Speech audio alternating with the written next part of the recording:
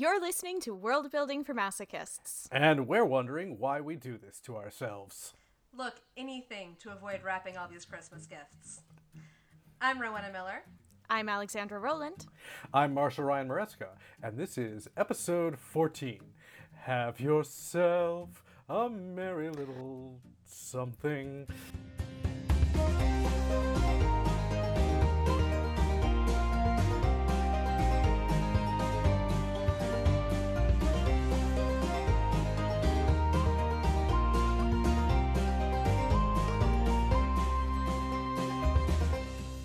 See, I didn't know that you were going to sing it. Alrighty. I really didn't know that you were going to sing it, and if I had known, I would have objected in advance.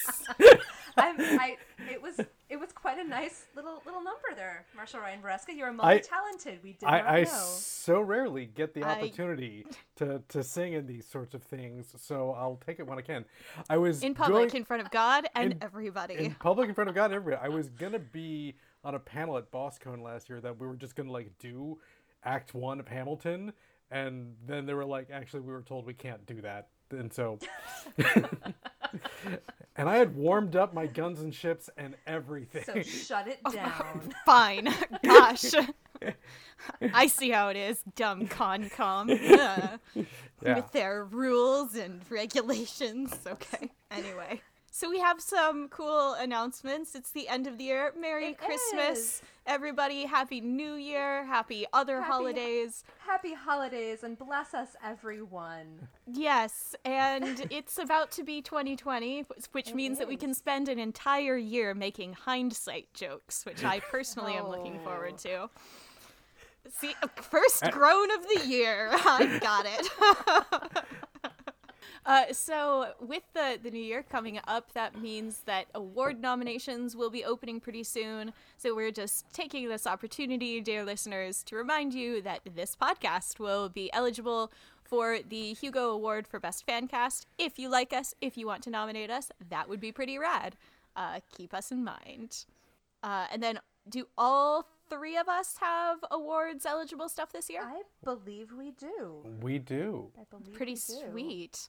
Do we want to recap that real quick, or just direct people to somewhere where they can find out those things? I say, Alexandra Jane Rowland, tell us what award nominatable things you have this year. All right, so if you need to reference it at another point, it is my pinned tweet on Twitter.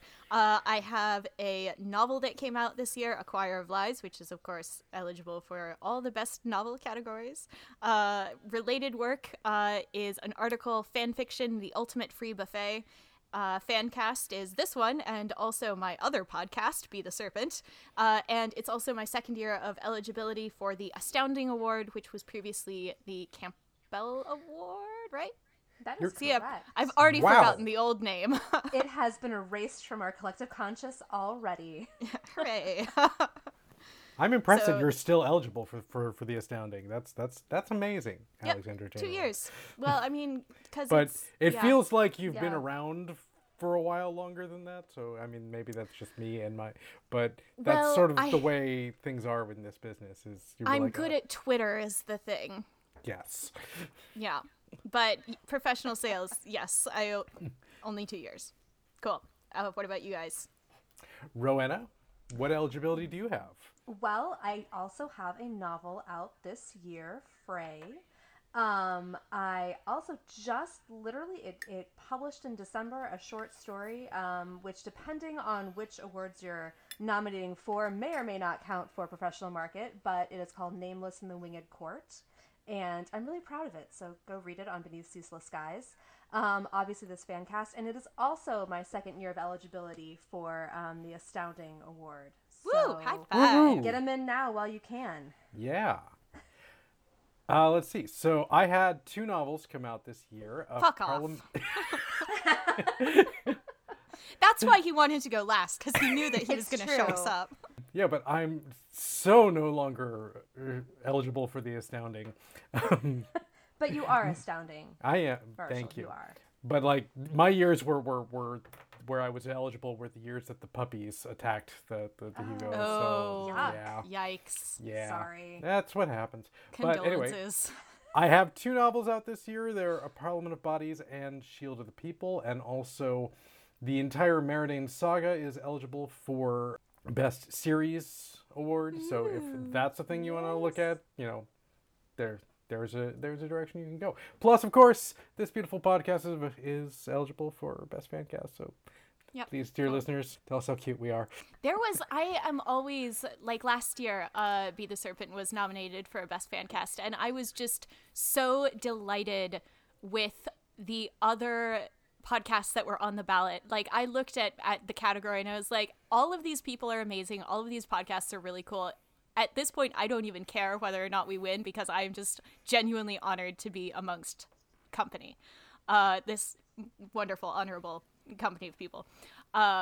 So I look forward to another batch of wonderful podcasts this year, whether or not we get on it. Cool. Yes. All right, so let's move on to the episode now that we are thoroughly done with tooting our own horns. Thank you for enduring this. Stop now. In our books. Oh, there will be more of that in this episode. Yeah. Trust me. It is happy holiday time. And, you know, before we launch into world building nonsense, I want to know from you two, what is your favorite holiday thing that you do? Oh, shit. I don't really do holiday things. I mean, I guess Thanksgiving, because it involves a lot of food. Amen. And generally I am a Thanksgiving orphan. So I go to a Friendsgiving, or I go to one of my friends' Thanksgivings with their family and con a bunch of free food off of people, which is always a good time. That is brilliant. Yeah, I think so. In terms of like the end of the year holidays, that's probably my favorite one, I guess. Excellent. Food's Yeah. a good reason. Food's Yep. a good reason.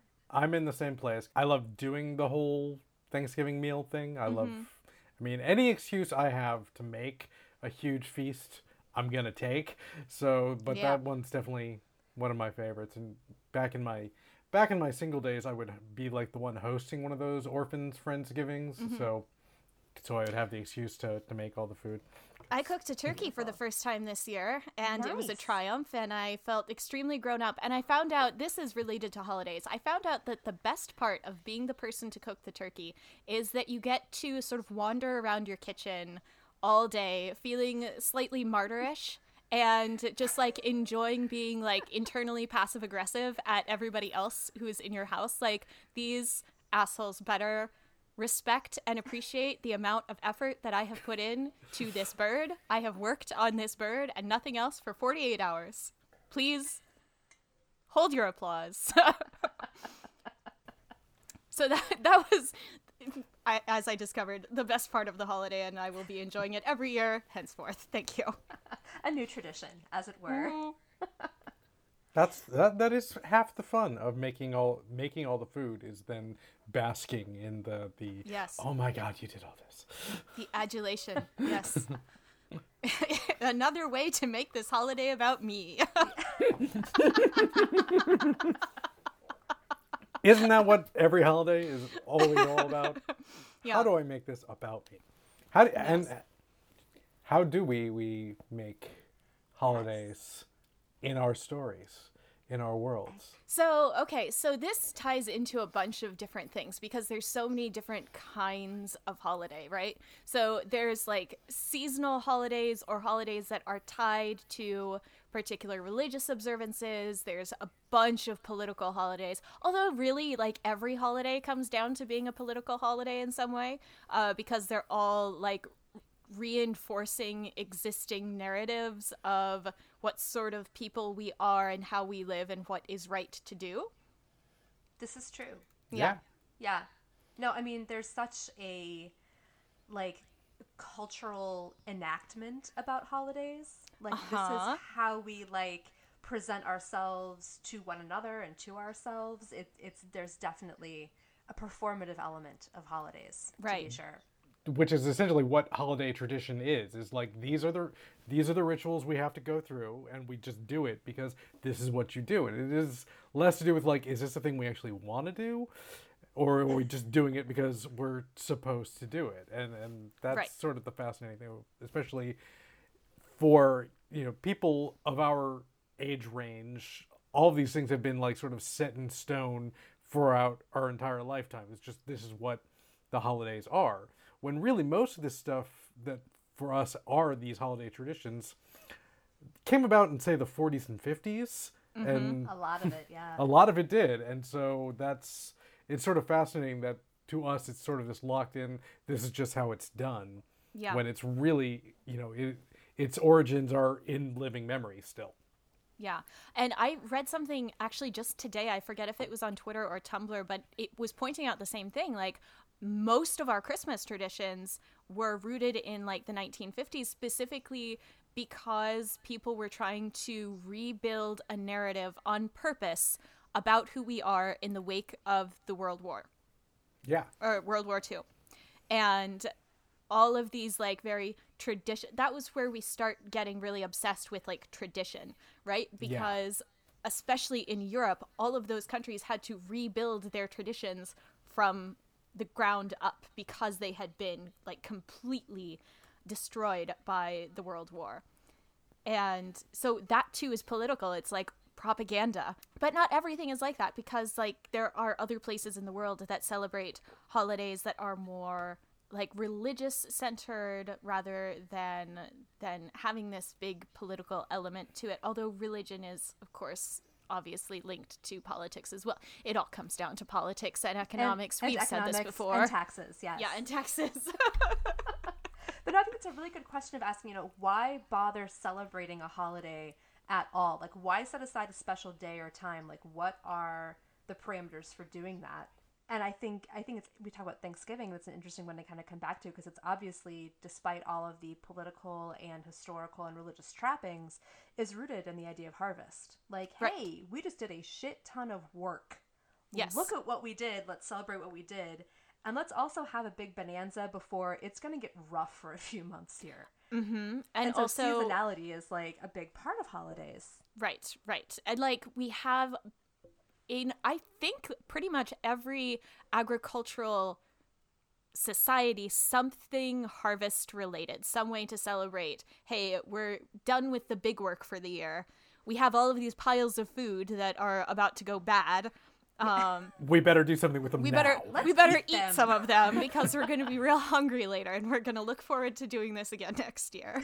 Well, and then like turning work into a holiday too, like the idea of having a threshing party, or where I live, and I don't know about you, Alex, where you live, do you have maple sugaring? Like when the sugar runs, is that a thing? Because it's a little bit more north from me, Okay. I think, because like in So- Vermont, like that'll be a big thing. And I that's don't like know- that's like a thing. Like sugaring Yeah. becomes an opportunity for gathering and kind of celebrating and getting a lot of work done in some communities. Less so now, obviously, because we just go and buy maple sugar at the store. But historically, you need a lot of people to get together and do this work. So might as well turn it into a party. Because it's like easier and more fun with more people. Exactly. Yeah. And it's kind of fascinating also how in this day and age, all these things that were designated as, we need a bunch of people to do the work, so let's all get together. We don't need those. We need all these people together to get to work anymore, but we still have those quote unquote traditions of getting everybody together, even though the work doesn't need to be done anymore. What about other, like, can you guys think of any examples of holidays that aren't related to religious observances or things like the harvest? Well, I mean, again, this is purely political, but you have the ones that are literally about some sort of historical marker, Right. like an Independence Day or a Bastille Day or something like that. Yeah. Yeah, and I think something it's big absolutely- happened this day, and so let's celebrate that big thing. Right. And I think it's absolutely fascinating what big thing it is that cultures choose to memorialize. Like, you can do a lot of work in terms of what matters to your culture, what matters in this world that you're building by what they choose to celebrate, especially politically. Like, I mean, we in the United States celebrate the 4th of July, which is when we, like, read a piece of paper. Yeah. And so that says something very different from when you have a holiday about a major battle, or a holiday about like I think someone mentioned the 5th of November, right? Yes, like, that was me. That was you. Which, so you try to... yeah, which is like, remember that time that a guy failed to blow up the British Parliament? Which is like and like then we're gonna make this straw dummy of him, and we're gonna throw it into the fire, and we're gonna set off fireworks, and it's this avatar of this man that we killed 400 years ago, and we are continuing to kill him to this day. Right. And it's just fascinating. Like you pick this, and there's a reason buried in there somewhere of why it is that, you know, you celebrate signing a piece of paper versus a guy trying to blow up Parliament versus like Bastille Day, which is basically like a jailbreak. Like people broke into a prison. And this was a major event in the French Revolution, but it wasn't like it was the major event. But still, that's the one that we're going to go for. And 14 Juillet, yay. It has better optics than the day that we cut off a guy's head.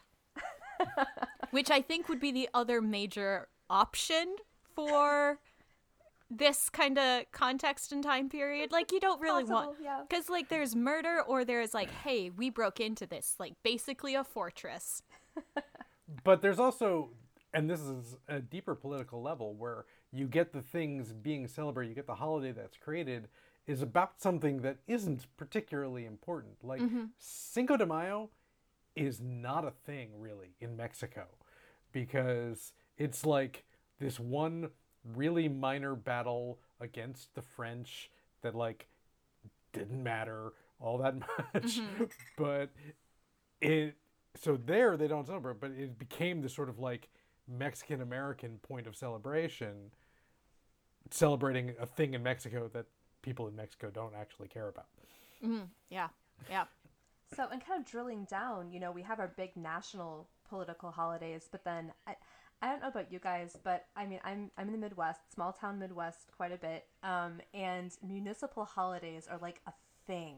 Like every town has its like bizarre, you know, blueberry festival or pumpkin days or the turkey testicle festival. And I am not making that up. I swear to God, I lived like less than 10 miles from a town that had a turkey testicle festival. And this was a thing. How charming and quaint. Each town has just Lovely. one. Let me tell you about the town where I grew up, Fort Pierce, Florida, where we had festivals, or what we were calling festivals, at least, like every other week. There was the Pineapple Festival, the Sandy Shoes Festival. There was Friday Fest, which happened every month, which was really just sort of like a large nighttime farmers market with like some bands and a rock climbing wall and a bunch of street food. So, you know, basically a festival. Okay. And as well as like tiny dinky little parades for like the major national holidays, which were very bad. It's because Florida is weird and everyone was bored out of their minds and there's literally nothing else to do. So we were like, sure, yes, let's just have festivals every other week. I mean, I think boredom is a legitimate reason for celebrations. And like I feel like we can get kind of caught up in this idea of like, oh, it has to be like a major thing. Like, what major political event or what religious significance does this have? And honestly, you can have the answer, we were bored. So we decided that the answer was a parade. Like, you can get really like cute and fun with it too, because when it comes down to it, it's sort of like a in-joke or a meme that got really out of hand. Like, we could have a holiday to celebrate Greg, that time that a goat pushed him off the bridge, and it was really funny. And every year we make gentle fun of Greg by commemorating this amazing event. And then it just sort of starts over the generations. People kind of forget the meaning of it. And then why do we ritually push a man off a bridge every year? We don't know, but it's fun, and it's an excuse to eat and drink a lot of alcohol.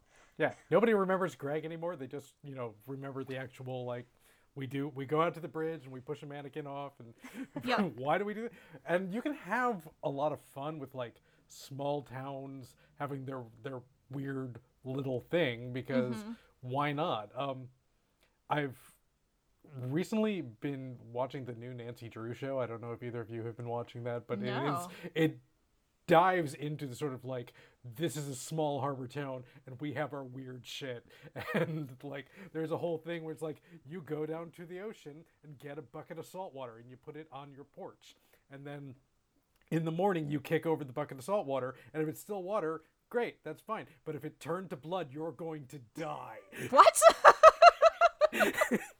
But like this is just like one of those like silly things that people do, like, because of course like nobody, like, except of course since it's a CW show, one of the characters does kick it over and it's turned to blood, but you know that's because Sure. that's what happens. Because But that's it's one like of a those plot rituals- setup is what it is. It's a That's plot an setup. excuse for a plot setup. It's an excuse for a plot setup, but at the same time, it is just as silly. This is a thing we do, not because anybody really legitimately expects, you know, Yeah. my bucket of salt water is going to turn to blood. It's just like this crazy little thing we do.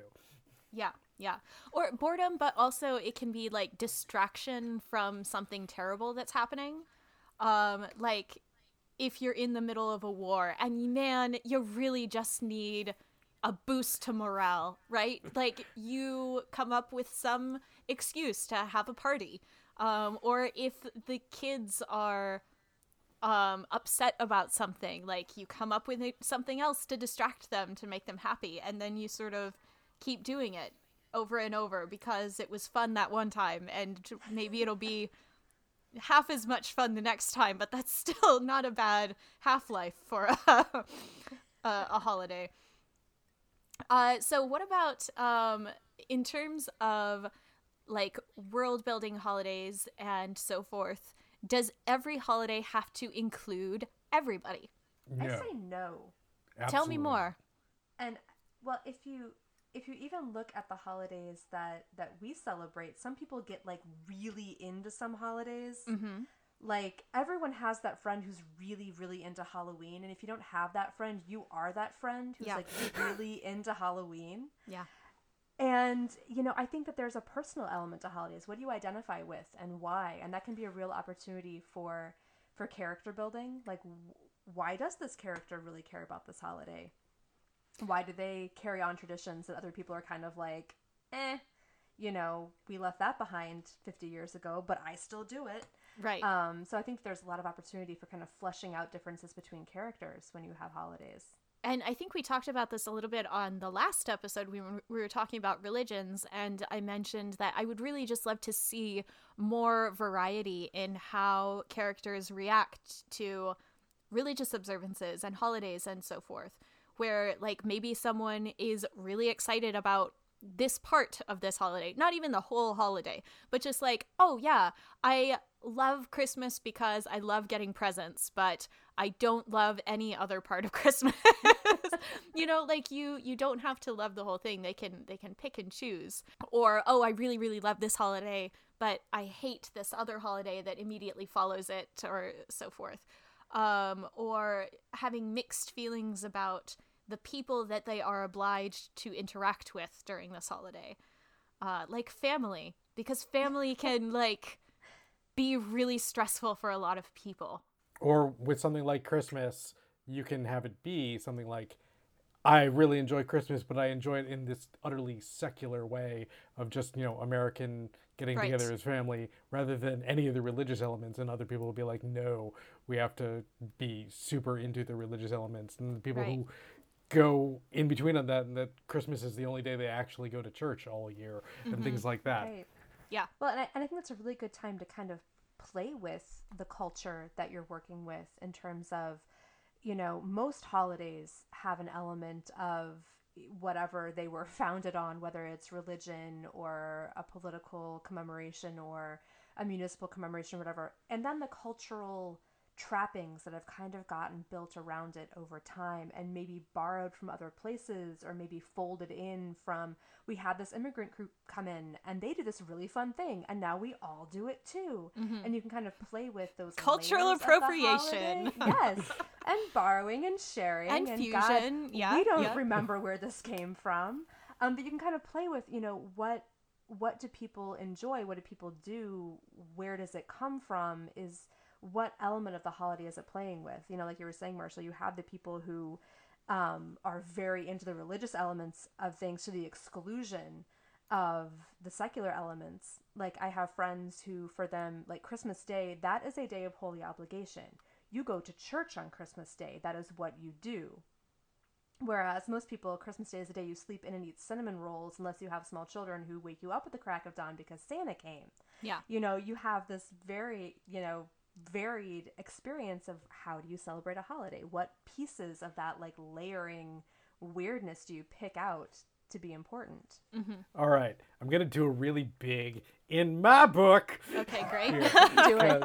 Do it. Because so throughout all the Marinade books, I have various saint days that appear here and there over the course of it, and how they are handled and how they are celebrated or observed is different so much for all the different characters. Because like for a lot of the university student characters, a saint day is just like, oh, it's a day we don't have classes, so And the that's all. cafeteria is giving us an extra helping of slop. Yeah. So, and then like at one point somebody's like, you're just, you don't care. You're just here because there's no classes. And he's like, no, this is my saint day. This day is really important to me. And says a specific prayer and all that. But then I have other things where the main plot of Lady Henderman's wardrobe surrounds that at this fancy lord's house, he's having a huge party for St. Jontlin's Day. And people are like, who the hell throws a St. Jontlin Days party? Like, what do you even do? But there's like a very specific ritual, but like almost nobody does that because it's like nobody cares about this particular holiday except this one lord who like loves any excuse to throw a party, Yeah. including this one. And then I have in the one that just came out, Shield of the People, it opens with it's a holiday and there's a parade, and the store that one character just opened is like having their grand opening, and so it's all that. And then there's this nun who's outside the store screaming at people of like, this is a saint day and you don't even know about this. Yeah. I'm really bad at holidays in my books, actually. I'm also really bad at religions as well. Just because I think it's because holidays aren't really a thing for me very much. And like religion definitely isn't. I'm fairly solidly atheist. Ish. Atheist-ish. It's complicated. We don't know shit about shit. Anyway. But like I certainly don't like observe holidays with any kind of rigor, and we didn't really have traditions when I was growing up, and we lived apart from all the rest of my extended family. So we didn't really have anything to build on or to do that was special on that day other than like, hey, it's this day, great, cool. It's a day we get to sleep in because everything's closed. Right. So going back to the whether or not people are included in the holiday, though, because this is a really interesting thing that you can do, like having the holiday be for some demographic, but not for others, in the way that Halloween is really for kids. You know, that's the day that kids get to go around and stay up late and dress in weird costumes and demand candy from the grown-ups. Or how Feast of Fools is really about like giving a day for the peasantry to feel like emotions that they don't often get to do. Like Feast of Fools is about how would you describe that? It's like turning everything upside down, right? So like a peasant gets treated as the king, and you usually choose like some weirdo to be like the town weirdo to be like the king of misrule on this day. And then everything goes back to normal because this is the day that we step outside the bounds of propriety, and then great, we got that out of our system. Now we can go back to being very repressed. I think that's a really good point, that holidays often like highlight the difference between normalcy and like, I mean, I don't want to go completely like psychological, but what we like wish things could be. Yeah. Like the holiday is when there's excess, or the holiday is when there is, gluttony. You get to break a Gluttony rule. is not usually allowed. There is like sexual expression where sexual expression is not usually allowed. There is like performative elements that are not usually permitted. And it's kind of interesting because we kind of play with that stuff, and then you get to retreat to the safety of like, oh, but this is normal. Now we can we can close that off. What's the line from Mean Girls? Halloween is the day that you can dress as trashy as you want. Nobody can. Nobody can. Yes. And on Wednesdays, we wear pink. We wear pink. And on Wednesdays we wear pink. I appreciate you so much for being able to quote Mean Girls just off the top of you. your head, Marshall Ryan Maresca. I have layers. One of those layers is Taylor Swift. It is indeed. It is indeed. It's there. It's there. We appreciate you. So, what I think is interesting too is that whether or not holidays are important or not can kind of change over time. And I had always heard or understood that St. Patrick's Day was this kind of made up American bullshit from like the late 20th century. Like we really didn't do St. Patrick's Day before then. But then I was doing some research on, and this is way off topic, but the furthest western American settlement during the 1780s, which was near the Mississippi River. And this random note in this logbook from this settlement in 1780 was like on March, was it 17th, St. Patrick's Day, spent the day drinking in honor of St. Patrick. Like the whole settlement of like 200 people apparently just got drunk all day in honor of St. Patrick. And then the next day, the note is, spent the day drinking in honor of St. Patrick's wife. Which I have never heard of. I've never heard of anywhere else. But, and these people, the founder of the settlement wasn't even Catholic. This wasn't even like a thing. But for some reason, they decided, okay. we're having a rough time. We're going to celebrate St. Patrick's Day by drinking a lot, apparently. But that second day, like, okay, the first day, sure, whatever. That second day, though, is the most Irish thing I have ever heard. Yes. Like, not to make stereotypes about the beautiful Irish and their beautiful country, but like, come on. We had a good time yesterday. He was married, right? I don't know. Probably. Let's drink to her. We still have 5 more kegs left. So it'd be a shame to let them go to waste. That's exactly the excuse that we once used to have a party at Lily's War, which was a 9-day camping event for the Society for Creative Anachronism, which happens in Missouri every second week of June. So it's very, very hot. And one year a friend of mine was getting married at this big historical reenactment event. And we had kegs and kegs and kegs of woodchuck cider.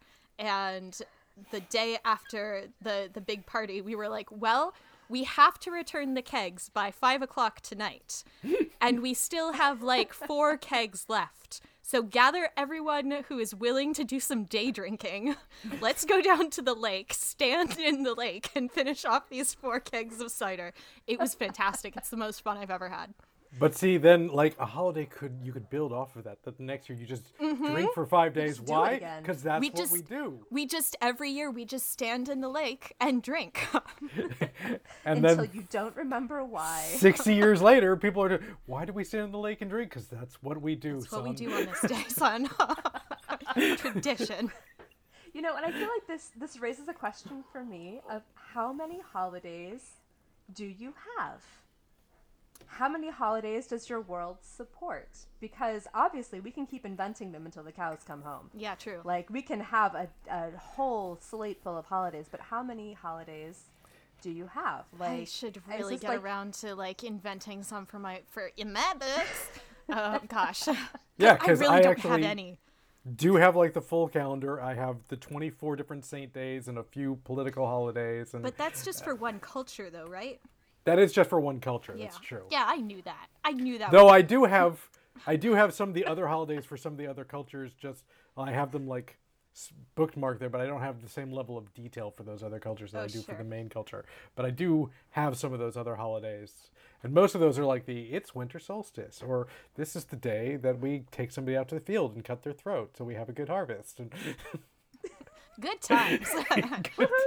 And then we drink about it. and then we drink about it. Always fun. Well, what was it's Jitterbug Perfume by Tom Robbins, where it's historical fantasy in a sort of weird Tom Robbins hippie-ish sort of way, but it's one of the main characters is this 10th century king who first flees his kingdom because like he gets one gray hair, and their tradition is when the king starts to get old, you just kill him. And he's like, Oh, jeez.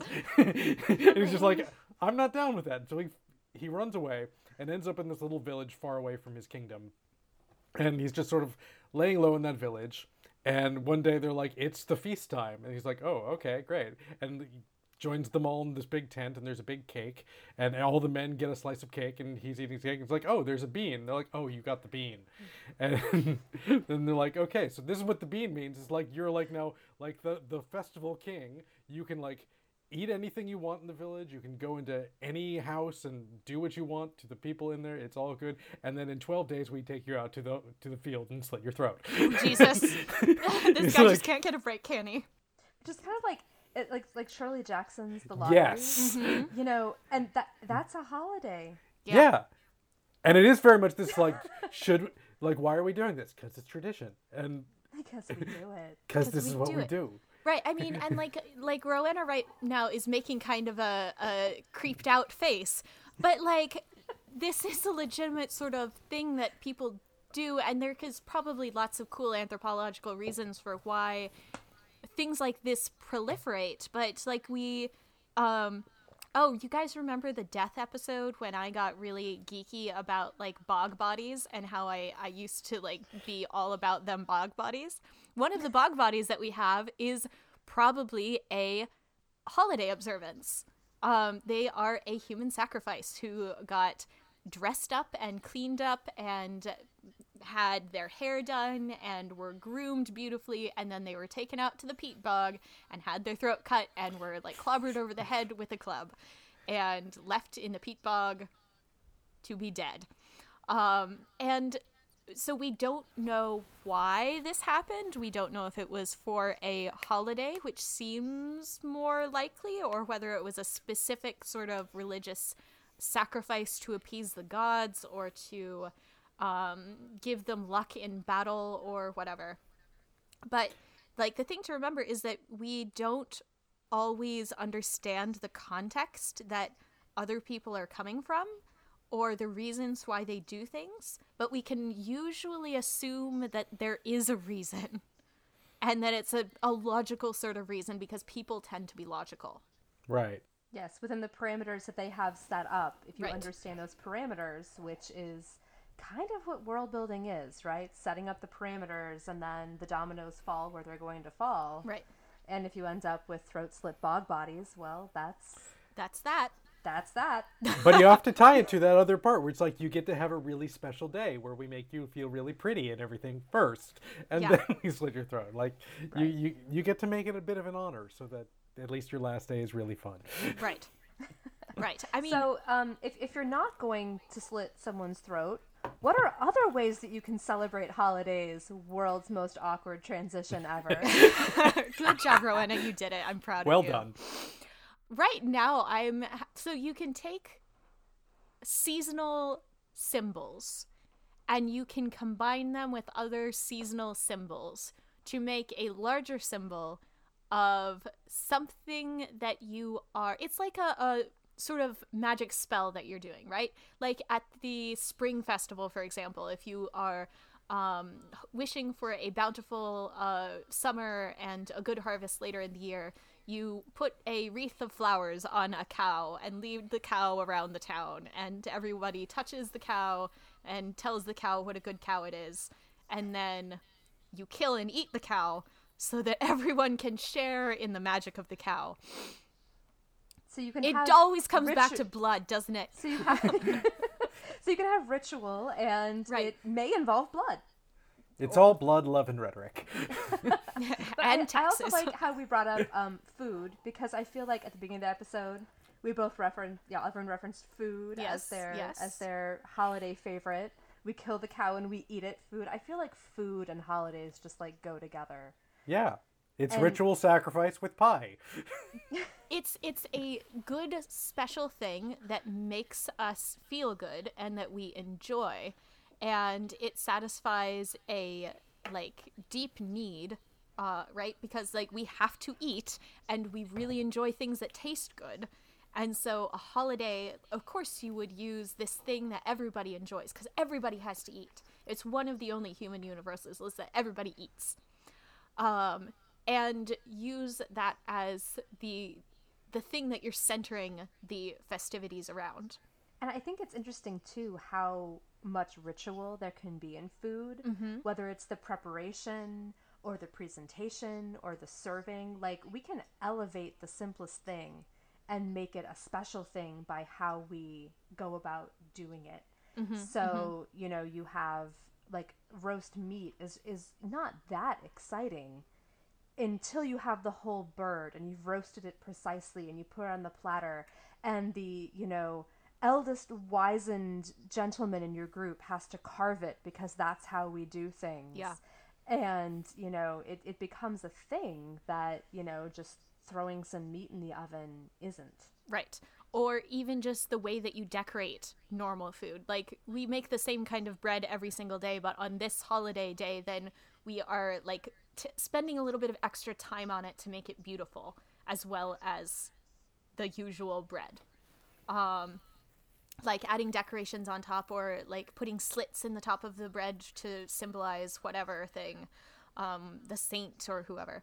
Yeah, I totally agree. And I think it's interesting too when you get into like, how do you celebrate holidays? Are there things that are participatory, or are there things that you're a member of the audience, right? And I feel like sometimes in holidays we flip those.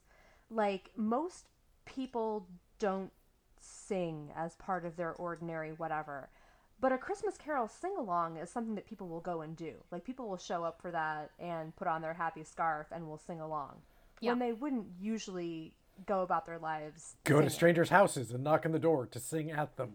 Yes. I have done this voluntarily. I have voluntarily done this as well when I was a child. I haven't done it in many, many years, but it was fun. I had a good time doing it, and people thought that we were very cute. So, okay, if you celebrate Christmas in Mexico, they actually do a variant of that, which is fascinating. And when I was there for one Christmas, I was just like, what is happening? Because it just sort of happened to my mind spontaneously, but this was a planned thing, where half the people go outside and like stand at the door with the door closed and sing their half of the song of like, please let us in because we've been wandering and nobody's letting us in. And the people inside sing this like, who the heck are you? Why you want to come in? And like, it's this back and forth song until they're like, okay, let's open the door, and then everything is jubilation. Oh, that's cool. Well, and I was thinking too, like, in terms of like plays, like there's kind of a history of having like around Easter having passion plays. Yeah. That depending on the culture, you're either watching the play or you participate in the play. I think that dance is another one that, you know, like, for example, it's super adorable. My daughter's in the Nutcracker this year, and that's a thing that we go and we see every year. Like, she and I would go and watch the ballet, and a lot of people go and watch a holiday performance, whether it's a ballet or like Christmas at the Pops or whatever. But you also have like, or see a production of A Christmas Carol, even though you've seen 6 billion. Right, but we're gonna go again. Yeah. And that becomes kind of traditional to have these like traditional performances, but there are also like participatory things, like you have special dances, or we don't do this as much anymore, but you know, you would have like a ball or a harvest dance or whatever, where people get together and actually participate in the dancing instead of watching the dancing. Actually, one of my other favorite holidays is one that I have only gotten to celebrate twice, because 2 years ago, my roommate moved in with me, and she's amazing, and she is Jewish, and so she has hosted a Passover Seder at my house these last 2 years. And since it's my house, I get invited, and it is also extremely a food-centric holiday, which is great. And well, at least in our house, it's a very food-centric holiday. Yeah, it's a food-centric holiday. Yeah. Yes, the only Seders I've been invited to were very food-centric. Yeah. Yes. Yeah, and that was also one I haven't gotten to participate in religious observances really, because my parents were both firmly Catholic and had no interest in that whatsoever. And the first time I went to one, I was like, oh, I understand now why people like this religion thing, because it gives you such a wonderful sense of community. And the people that I'm with right now are people that I like and that I would like to spend time with. And the things that we're talking about right now at this table are important and things that I personally value, as well as being good things to remember and commemorate. And so, yeah, every year after Passover, my roommate and I sort of look at each other and go, how long is it till Passover? She does a very good one, a very, very good one. And that's another thing of what holidays can do is a holiday is about telling a certain story. And yes. So it can be about the reenactment of that story, which is, again, in my books, I worked out like what the stories of the different saints are, so that the celebration of those specific holidays can take a very specific form. And the one that shows up in the book that'll come out next October it's essentially Christmas in the sense that it's the one where kids get gifts, but I do this whole thing about this guy who rescues a bunch of kids who have been like captured and used for slave labor and gets apparently drowned in rescuing all the kids. So then they're home like, oh, I guess that guy died. But then in the morning there's like wet footprints in the house and gifts left at the door. Great. I just remembered I have one festival in my books because I specifically needed a phrase to replace his face lit up like Christmas. And so I was like, okay, shit. I need to be able to have a sentence that means exactly this, and that will this is a great reason to do some world building, by the way, that will have the same kind of cultural connotation as his face lit up like Christmas without actually being Christmas. So I came up with this whole winter festival of lights, and I had no idea what it was about. At the time that I wrote it, it took me like 2 more years to figure out what this festival of lights was about. And eventually I made it this combination of Christmas and Halloween, because it's also about a woman who got lost out in the desert, and the whole city was supposed to be blacked out, except one child put a candle on a windowsill, and by the light of that one candle, she was able to find her way home. And so every year we light a bunch of candles, and all the children get to go around saying, "Give me money. I am the child that lit the candle. Appreciate me." A lot of things you can do in your world building is you come up with that initial like historical story to reference, and it can be something very iconic and simple that you can then distill down to its purest essence to give the excuse to say eat a lot of food or knock on people's doors and demand things, or engage in whatever thing you would normally not get to engage in that you want to engage in, whether it's greed or lust or sloth or what have you. Yes. Well, and like also just to embrace the weird a little bit. Yeah. Because if you think about, if you're listening to this right now, when it's airing, it's Christmas, and you have a dead tree in your living room, and there are socks hung up somewhere in your house for some reason, and you may have told your children stories about flying reindeer. That is so weird. It's very weird. And if we had put it in our fantasy novels, everyone would be like, that's ridiculous. That's the weirdest thing I've ever heard. Who would make up this crap? But clearly we did. And so I think, like, and for being kind of generous about it, the whimsy of it, the fun of it, if we're not, just how frigging weird it is. Like, you can do that, and it's okay, and it's fun, and it can add a layer of, I guess, humanity to your world building to have a little bit of what the heck in your holidays. But yeah, it's taking all these weird things from like old pagan festivals and old Roman festivals and old Nordic festivals, and also stuff from a Coke ad from 1930 and put it all together into one thing. Yeah. But speaking of weird things, I feel like it's been a hot minute since we did any world building for our world. Should we spend the last few minutes of this episode doing some of that? I think we should. All right. Yes. Who wants to go first? Ominous silence. Very ominous silence right now. Ominous silence. We're all gonna, Okay. nose goes on. Okay, I'll go first then. I'll go first. I opened this can of worms. I will not put you guys on the spot. You guys can panic for a second and think about it.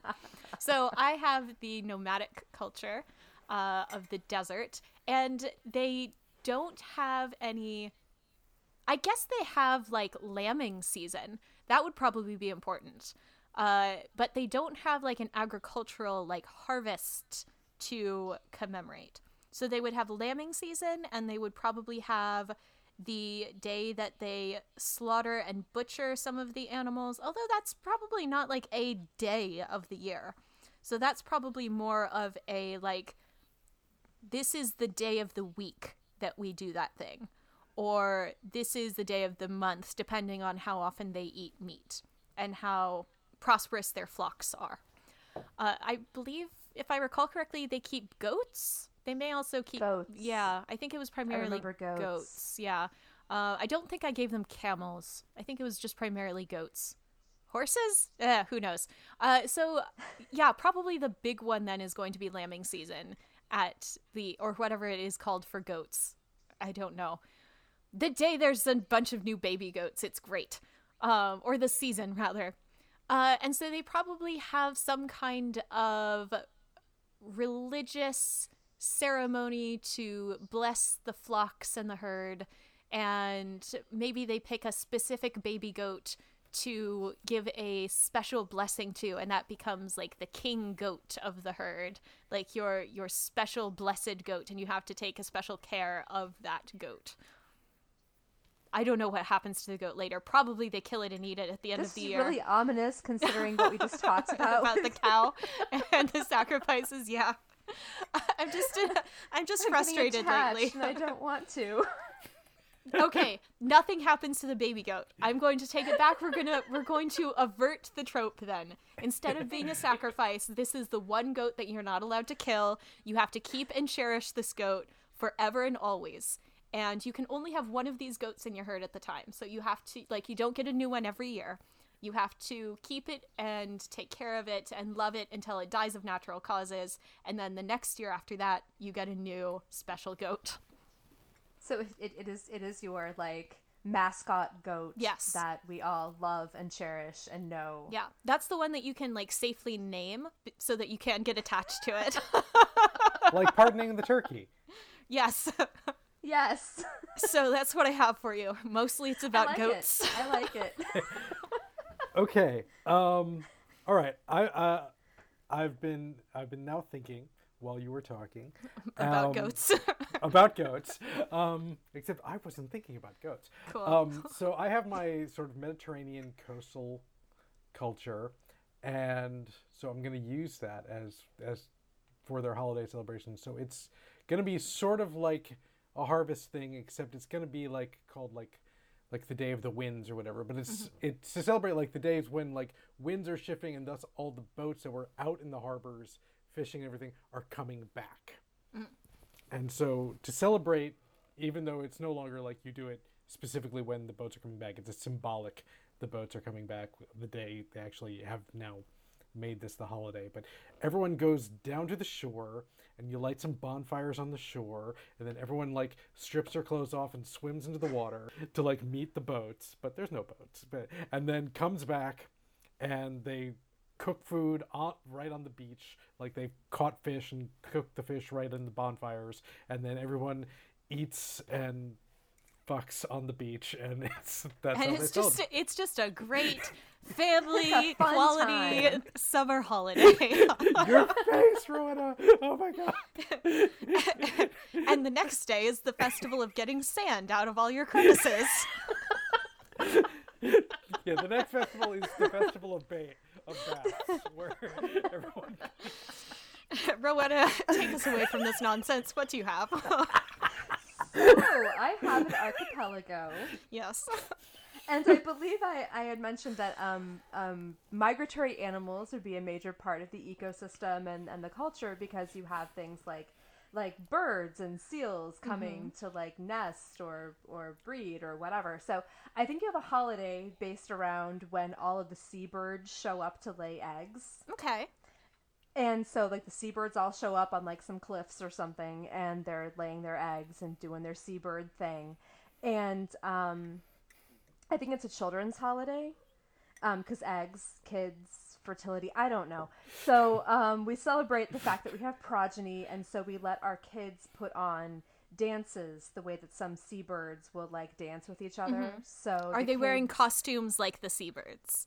I think they need to. I think they need to be, yeah. Like a whole feathery outfit. Yeah. So the kids get to like make their own costumes, and for like it's like the one day of the year that they're kind of centered in the culture and get to like take center stage and be the ones who are they get to call the shots, and they get to choreograph their own dances and make their own costumes, and everyone's very indulgent of this, and then they all have omelets for dinner.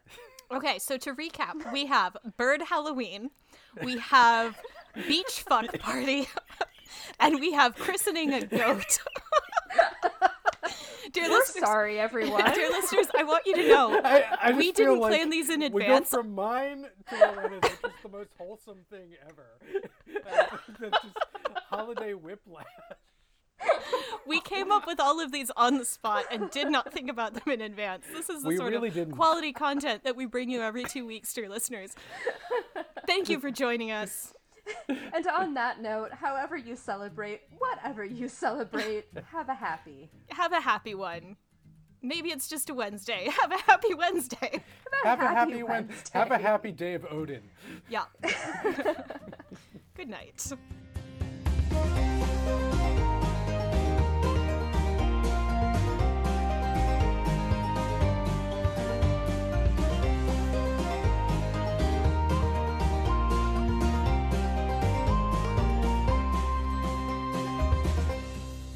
Hi, you. Thanks for listening to this episode of World Building for Masochists and letting us help you overcomplicate your writing life. Our next episode goes up on January 8th. We are going to have our first... What is this? A potpourri episode? Who named this? Not me. Anyway, we're answering listener questions. Hopefully people will have sent in questions. We did not do a whole lot of advanced planning with this one, folks. We really hope you liked this episode. If you did, please do take a minute to tell a friend, shout about us on the internet, or leave a review on iTunes. If you've got questions or you just want to tell us how cute we are, there's a number of ways to contact us. We're on Twitter and Tumblr as @WorldBuildCast, and our email is worldbuildcast@gmail.com. We also have a Discord chat room linked on the About the Show page of our website if you want to come chat with us and other fans of the podcast. Here's your cool fact of the day. In olden times, December 25th was only when the partying started. It used to go on for 12 full days. Remember the carol, the 12 Days of Christmas? And on the last one, 12th night, you'd have a big party, and you'd put a bean and a pea in a cake. And whoever got the bean and the pea were the king and queen of 12th night. And they didn't even get killed. A true Christmas miracle.